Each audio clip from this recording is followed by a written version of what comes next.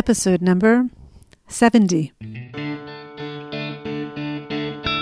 Welcome to the Getting Unstuck podcast, where you'll laugh, empathize, and learn how to turn your stuck spots into sources for energy and positive change. And now your host, the creator of the Stuck Method, Shira Taylor-Gura.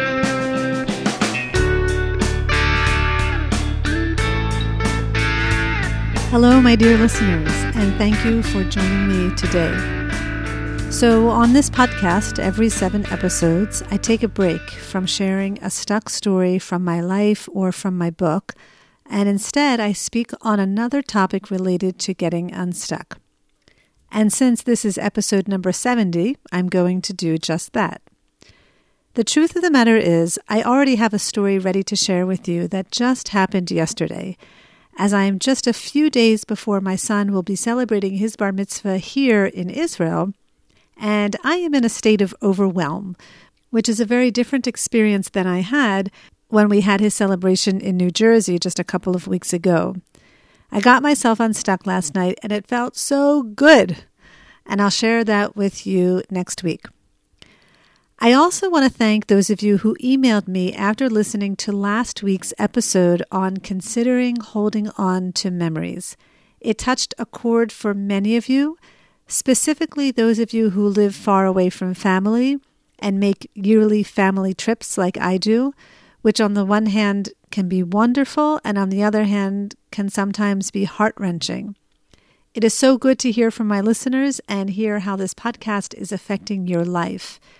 And I just want to remind you, in addition to emailing me, if you have iTunes, please do consider leaving a review, because leaving reviews on iTunes enables more people to find this podcast. And the more people who find this podcast, the more likely people will start making changes in their lives to get unstuck. Which is actually the topic I wanted to explore with you today, the topic of change, and how it is that we can measure change. I was actually thinking about this a lot on my recent family trip. I was thinking about how we notice change in people after we haven't seen them in a long time.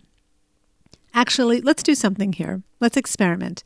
Take a moment and imagine you are in an airport, okay? And you're waiting to greet your great uncle at the baggage claim, and you haven't seen him in, let's say, 3 years.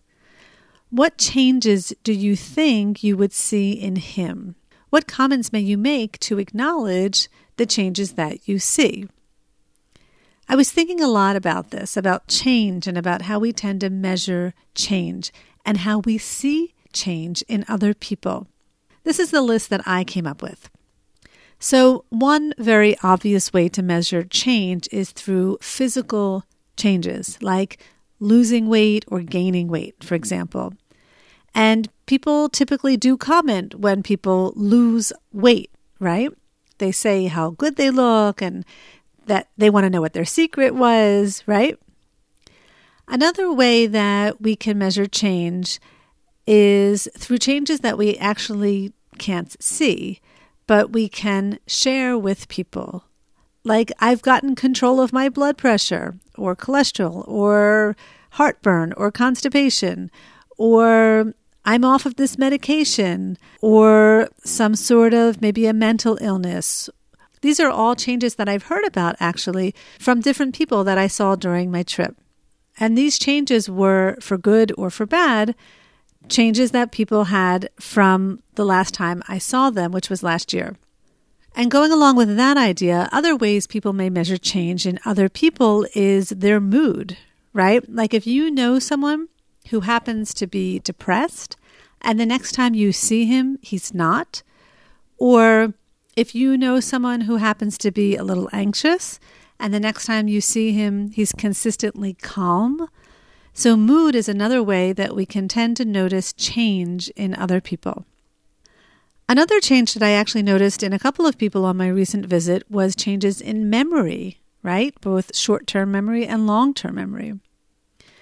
You can also measure change in a family by the number of new children they have, or what grade or school their children are going to be going into, or what college their older kids were accepted to. I think a lot of the changes that we have in our lives actually tend to revolve around our kids. I guess we could also add height, right? Because that's what children do. And it's usually a very distinctive change when you haven't seen a child in even just 1 year. In addition to family, we sometimes measure change by marital status. I learned of a few new divorces on this past trip. Sometimes we measure change via our money status, right? How much we've made or acquired in a certain year, or how much we lost in any given time. And with that, sometimes we measure change with where we're living and what kind of house we're living in now, whether we bought a house or we're renting, right? We measure change when people get new jobs or new titles. On this past trip, someone I know became a real estate agent during the past year. Someone else went back to school as an adult, and one person switched jobs within a company. We can also measure change via milestones, like the baby's first steps, or a special birthday, or bar mitzvah, or going from not married to married, or going from not being a parent to being a parent, or grandparent even, right? All of these are ways that we tend to measure change. Consciously or not, it's something that we do. Take a moment and think if I missed anything, or another way that you would measure change in yourself or others. I actually think it may be easier to think about how you measure change in others rather than yourself, because I think it's harder for us to measure change in ourselves. But who knows, maybe you'll think of something related to yourself.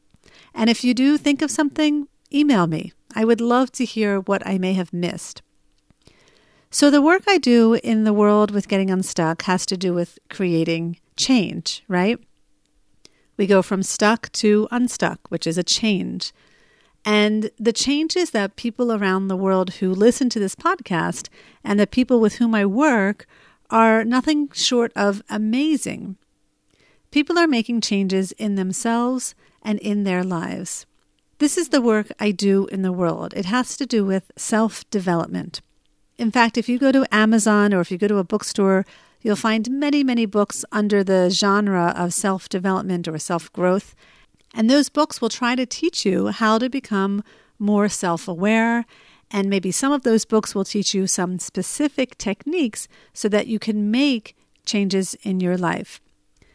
But the question is, how do you measure the work of change? To be honest, I've never really thought about it until recently. How do you measure the work you do or the success that you have with getting unstuck? By the number of times you get unstuck in a day? By how often you don't get stuck? By how quickly you get unstuck? By how long it takes you to get unstuck? There's lots of ways you could probably measure the work we do with getting unstuck. And don't think for a second that I'm not already thinking about this in an academic way, because I totally am. I would love to find an academic scientist out there who may be interested to study my method and research it. And actually, I am currently in touch with one such person now, and I will definitely keep you posted to let you know how that goes. But in the meantime, I ask you again, how do you measure the work of getting unstuck? So take a look at your own life. How would you measure your own self-development? I think it's a really important question to contemplate, actually. I mean, it's your life that we're speaking about, right? And I would guess that most people who are listening to this podcast are in some way or another interested to improve their lives and improve themselves and improve their relationships. And if that's the case, how are you checking in to see if you've made any improvement? It's really an interesting thought, no? Like, how do you know if you've evolved at all? I mean, you can certainly look back at your younger self and maybe see yourself as maybe unwise. I definitely do that sometimes. Sometimes I think about how immature I was in my younger years. But even that, how do I measure the wisdom that I've gained? And before I go on, I guess I just want to answer a question that you may be asking in your head, which is, why does it even matter? Like, okay, so you're on this journey, you're trying to improve yourself, you're doing your best. So what does it matter if you take note of the changes that you've made or not? And the answer I would say is that I think noticing the changes that you are consciously trying to make in your life can really motivate you and positively impact and affect your behavior in the future. Like, take for example, let's say you're a smoker and you're trying to quit. When you create change and you acknowledge that success, whatever success means to you, it's going to motivate you to keep on going, to keep on not picking up another cigarette because you are reaching your goals, and that in and of itself is rewarding. Same thing with losing weight or climbing a mountain or training for a marathon or quitting drinking. When you start to create change, even if it's the smallest of changes in your behavior, it can really be motivating for you. Basically, to recognize that it is possible to make change. And it gives you a sense of hope, which is something incredibly valuable. So all of this is basically leading up to a thought I had while I was on vacation to answer my question, how do you measure change regarding getting unstuck? Or how do you know getting unstuck is really having any effect on your life? And this is what I came to. That you can measure the change, or you can notice the changes that you're consciously trying to create in your life when you can compare your reactions to one specific stuck situation that you are in on a regular basis. So I talk about this concept of familiar triggers in my Getting Unstuck course and also on my retreats. By the way, the next Getting Unstuck retreat is going to take place in Israel in October. So if you live in Israel and if you are interested to learn more details, email me ASAP. So in my course and on my retreats, I speak about the different kinds of triggers that are in our lives, and one of them is called familiar triggers. A familiar trigger could be something that happens with someone that you live with, someone that you work with, someone that you just have regular contact with, or even if you don't have regular contact with that person, but each time you engage with them, even if it's once a month or once a year, and you find yourself getting stuck, that's what I call a familiar trigger. And familiar triggers are full of opportunities for growth and change because basically they appear so often in your life that you can use them as practice. So, for example, if I get triggered by my husband when I'm doing the dishes, right? And he walks into the kitchen and he makes a comment on how I'm doing the dishes. And this is something that happens on a somewhat daily basis. I can either react automatically the same way each time, or if I'm practicing to get unstuck, I ideally will learn how to change my reaction to him, whatever that may be. And so for me, I can compare how I used to react to my husband, say 4 years ago, to how I react to him now, because the trigger is the same. The trigger isn't going away, but my reaction to him has changed, and it's something that I can see. It's something tangible. It's something clear as day. It's not to say that I'm perfect and that I never slip, but I can say there's a huge difference from me 4 years ago when I would just get upset and play the victim. So I was thinking about this on my last trip because I realized these trips are also great opportunities for me to measure how much I have grown in these situations. As I mentioned in last week's episode, while these trips are amazing and wonderful because we get to see my family for an extended amount of time, they are also not always peaches and cream because my family, the 6 of us, move in with my parents who are used to living alone, and we invade their space and, we just do things differently. We have different eating patterns, different sleeping patterns, different lifestyle patterns, and living together is not always so easy. And we have been fortunate to be able to make these family visits once a year for the past 9 years, ever since we moved to Israel. And I can definitely remember some of the trips not going as I had anticipated, let's just say. Like everyone on both sides would have high hopes for a great time, and then somehow things would go sour. And so I started the work of getting unstuck after we moved to Israel. And I created the Stuck Method maybe 3 years after we started making these trips.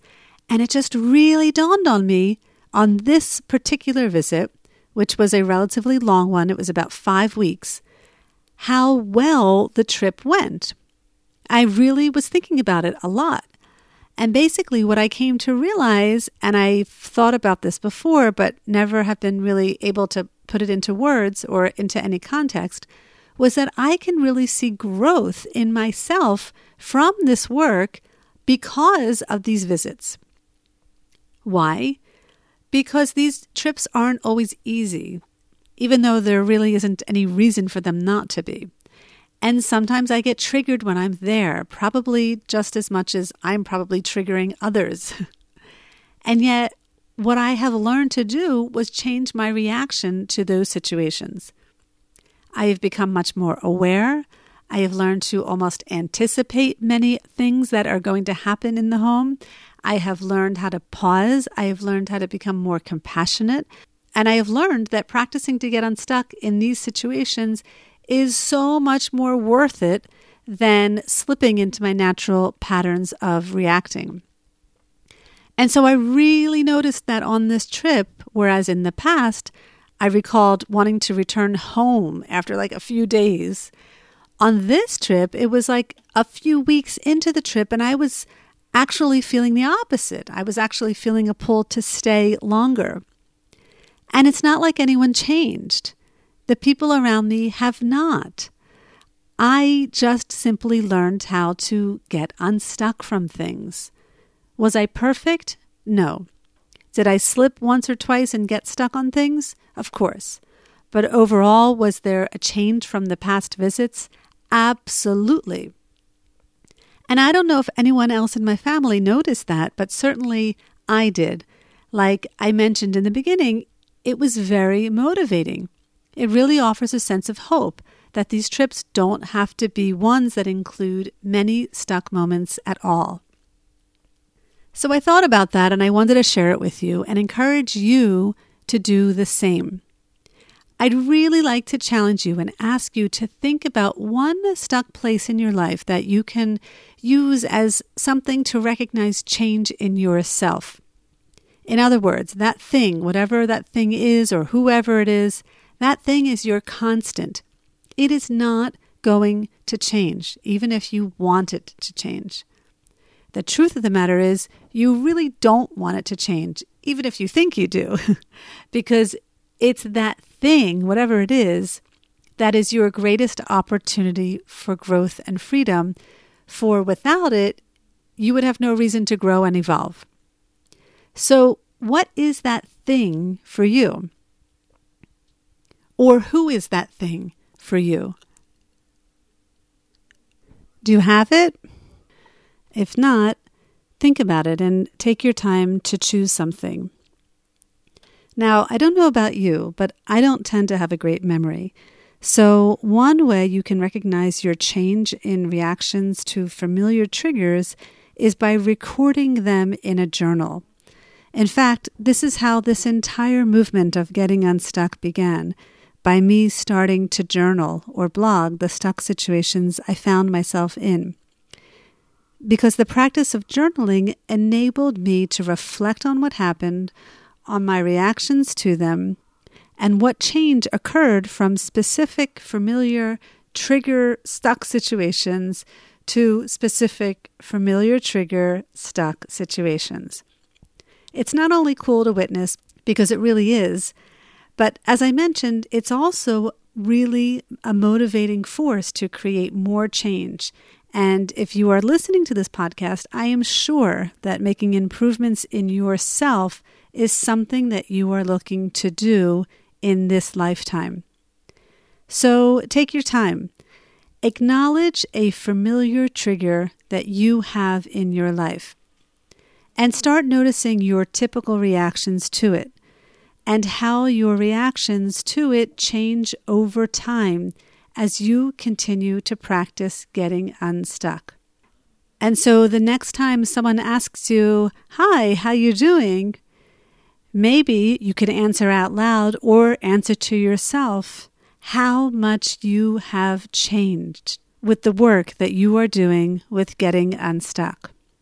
And be really proud of it. Okay, my dear friends, so I do already have a story for you for next week, and it will definitely speak to those of you who have a tendency to do everything by yourself without getting help from others, which is something I have a tendency to do. I hope you tune in. Wishing you a great rest of your day, and as always, I look forward to getting unstuck with you.